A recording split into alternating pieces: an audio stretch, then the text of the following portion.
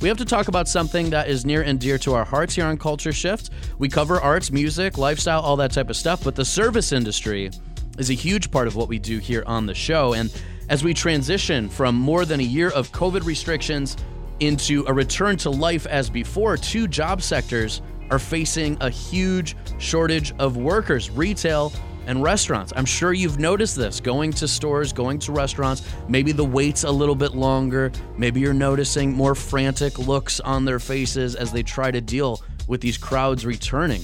But why are some employers having a difficult time enticing workers back in the first place? Well, that's a very complicated question. And here to try to break that down and explain it is Culture Shift's Amanda LeClaire. Thank you so much, Ryan. Happy Tuesday afternoon. Yes, this issue has been a pretty immense hurdle for retail and restaurant employers across the country since shops and restaurants began opening up back up fully. And now in many states, including here in Michigan, with no mask or social distancing mandates. There's a few strong theories on why that's happening. And joining us live is Washington Post reporter Abba Batarai. Welcome to Culture Shift. Hi there. Thank you so much for joining us today, taking the time. So first off, we're going to focus on the retail sector of the economy, as that's what your beat is, and this lack of workers is what you've recently written about. Now, according to your article, the largest number of retail employees left their jobs in April, the highest number in 1 month in more than 20,000 years. And that was around, let me get to that number here. That was around 649,000 employees.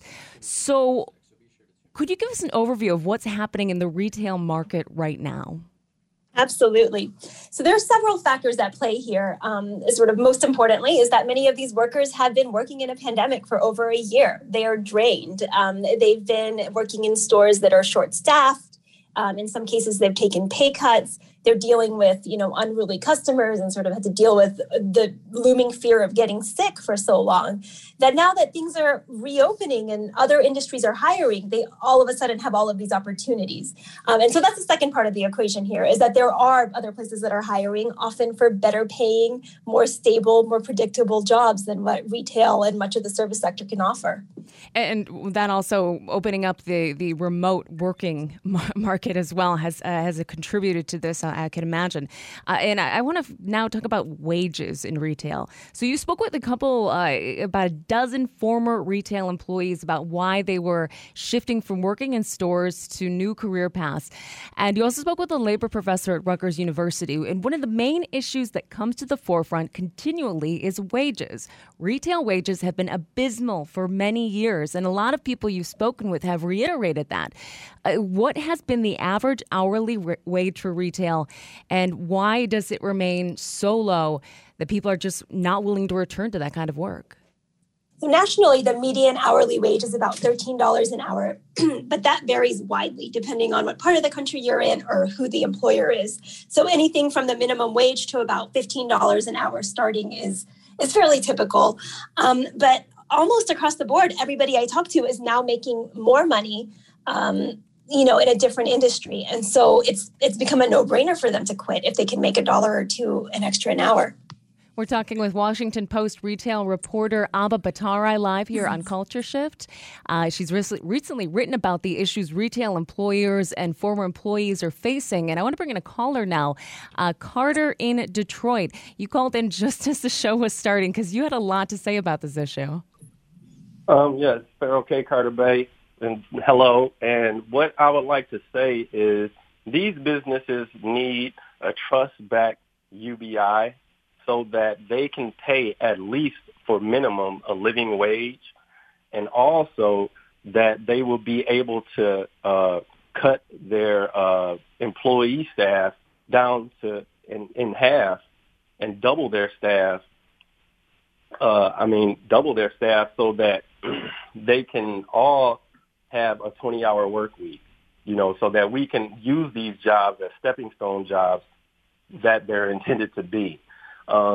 People are making their careers out of these jobs where there's no mobility, and we need a living wage and the actual cost of living.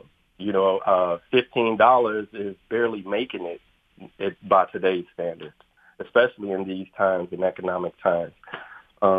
But this is what I believe the solution is a trust-backed UBI for businesses, government institutions, head of households, and non-government institutions, because the charity organizations are just fighting over the same dollars, and as we all are. Carter, thank you so much for calling in and making that a really great point. Abba, when you speak with labor activists and labor professors and experts in the industry, is what Carter's talking about, is that something that's part of the conversation? It is increasingly a part of the conversation. And I think, the main issue that labor economists are looking at right now is that we're starting to see a lot of movement in the job market in general. We're seeing a lot more places hire, and that creates new opportunities. And so what does that mean for, particularly folks who are in lower paying jobs or in, it makes it very easy for them to sort of move up if they want to without staying in the same industry necessarily. And what about something like health care and health benefits? Absolutely. That's a huge part of the equation as well. And as is predictable schedules, a lot of retail and service jobs, expect workers to show up at all hours, and their schedule can change day to day or week to week. And that makes it really difficult to plan around things like childcare or a second job. And so some of the workers I talked to, the retail workers who had quit, actually took a pay cut. One man left his 35-year career in retail and took a 30% pay cut, but is now going to be working sort of more predictable hours. He feels like there's more of a career path in his new industry, and he gets health benefits and things of the sort that he didn't in retail. One thing that we've seen recently is something like in New York City, the Fair Workweek law, which actually makes it illegal for employers not to have predictable schedules for service industry workers. Is that something that you're seeing could possibly be adopted in other states? Yes, we're definitely, I think that's starting to become a much bigger part of the conversation. And retailers on their own, in some cases, are saying, okay, we promise to have regular schedules, or, at least give you a 2 weeks heads up if we're going to change things on you. So that is becoming a priority. One of the interesting things about your article, which people can find a link to over at our Twitter page at DET Culture Shift, you spoke to Chris Overland, who had been selling electronics at a national chain store in Texas. Gonna just guess that's Best Buy.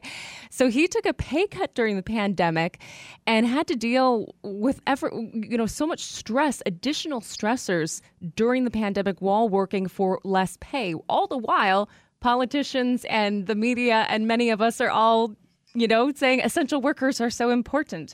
And as he said to you, it just really left a sour taste in his mouth.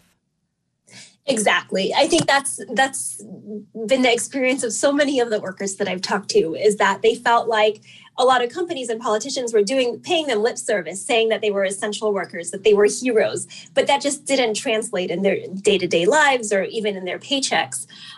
Chris actually worked for sort of a third-party vendor that worked for a national chain. So he was selling these electronics, but at the beginning of the pandemic, they told him he would have to take a $4 an hour pay cut and go down to $10 an hour.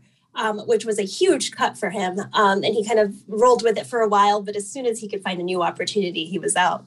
Again, we're talking with Abba Bhattacharya of the Washington Post about the issues retail employers are facing, not being able to find people to come back to work, and what there is being done about it. So before we let you go, I want to ask, some of the bigger retail chains that you have reported on, places like Target, are in some places considering upping their wages to $15 an hour and maybe adding other benefits. What about smaller retail businesses, maybe the mom and pop shops that are still around? It really varies. And that's where we've seen a lot of the more stagnant wage growth, because these businesses, in a lot of ways, are struggling themselves. A lot of them had to close down at the beginning of the pandemic, and they're just barely sort of making up for that lost time right now. And so they're in a bind as well. All right, I lied. One last question for you. What about the federal government or state governments? Are there programs that can be put in place to help either ease people's transition away from retail work to more, fulfilling, better paying work, or to make it so the conditions better so people will return to that sort of retail sector?